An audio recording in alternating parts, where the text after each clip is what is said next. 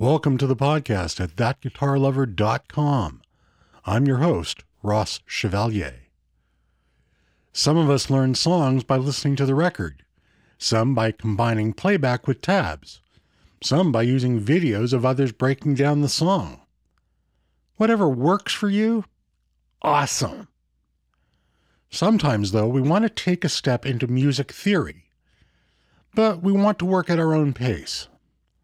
So I'm going to stop here to recommend the training materials from Rick Beato, whom you can find on YouTube. Rick was a music instructor at the college level, a successful record producer, and is the creator of some truly excellent self-paced training materials. I have found value in the now interactive Beato book and his ear training course. If you watch his YouTube videos, there's usually a bonus option to purchase all of them at a very, very good price. I have found value in that set of Beato training. I've bought it all, and I think it's worthwhile. One area of particular interest to me is how chords are formed, and how to use different chords depending on the mood that I want to achieve. While the Beato book is a super training vehicle, I've found that I can personally accelerate my learning if I have a piano-type keyboard available. I distinguish by saying piano-type keyboard to avoid any confusion with computer keyboards.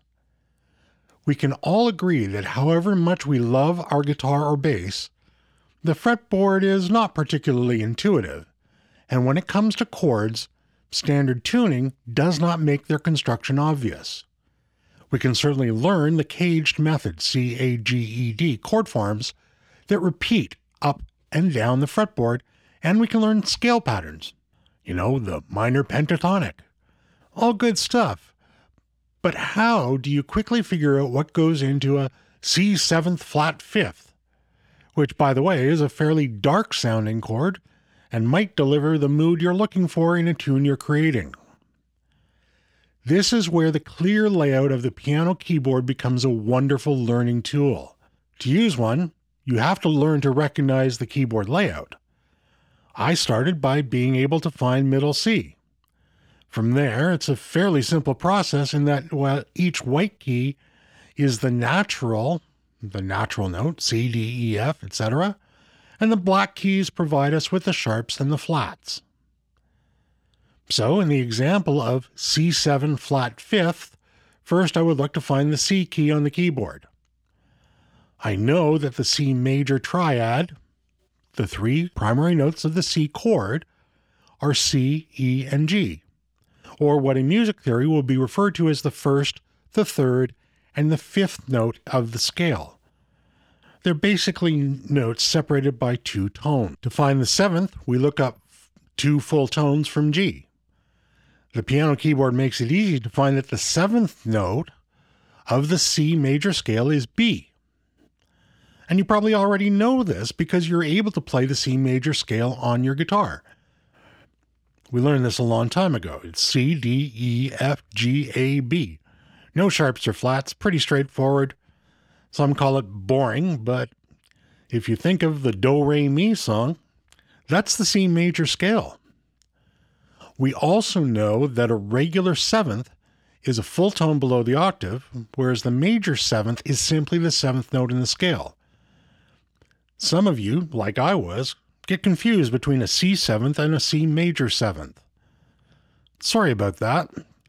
How do we know where the C seventh is?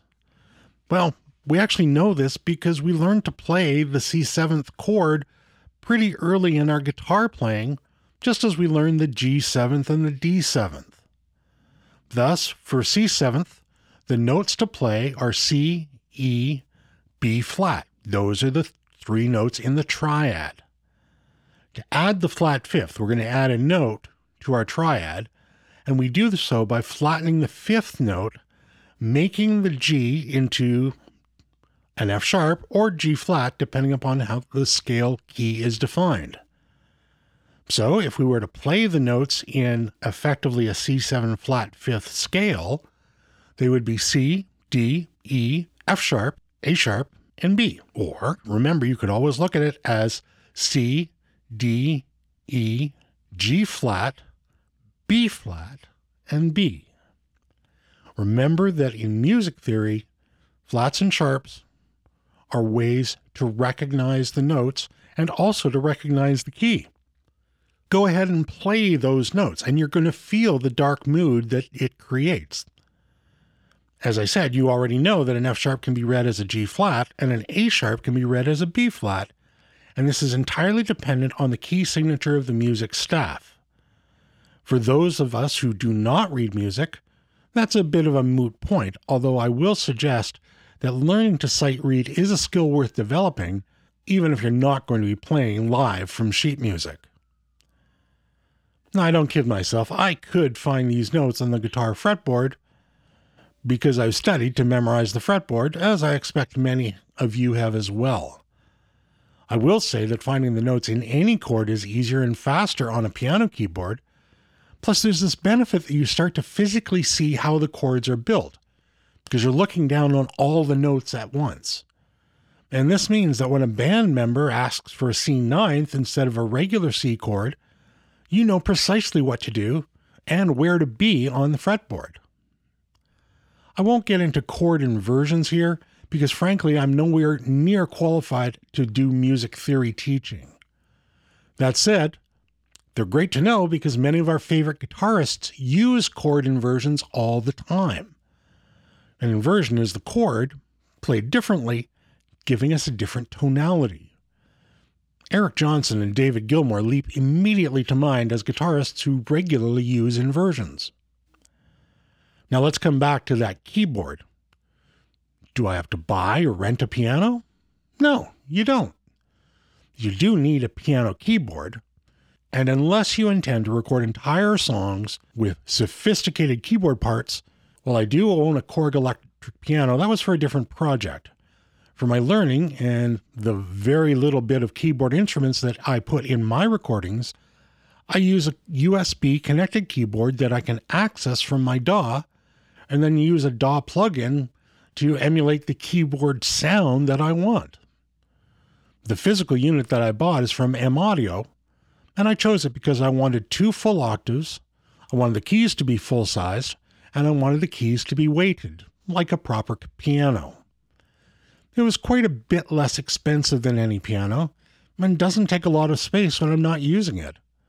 The model that I bought is called the Oxygen 25, and when I got it about 9 months ago, it cost about $180. Now, it's got other functions built in. It's got a smart chord mode and a smart scale mode. It has a built-in arpeggiator, and it has a couple of wheels, a pitch bend wheel and a modulation wheel, just like you would find on a synthesizer. This is handy because I have a plugin that replicates the Minimoog Model D, and this keyboard works perfectly with that plugin. Now, I purchased the M Audio for skills development, but I find it provides many additional value propositions to me. In no way do I consider myself a keyboard player. I've come along far enough to have enough knowledge to know that, as a keyboardist, I'm incompetent. I'm a guitar player first and a bass player second. Keyboards for me are a perfect learning tool to become better at my instruments of choice. I have no illusions that I will ever be a great keyboardist. I hope that this episode has generated some interest in piano-type keyboards as a learning tool, and you should always feel free to send an email or post a comment. I read and respond to all. As always, thanks very much for listening. Please subscribe to the articles and the podcast so you get notified when a new one is posted. Until next time, peace.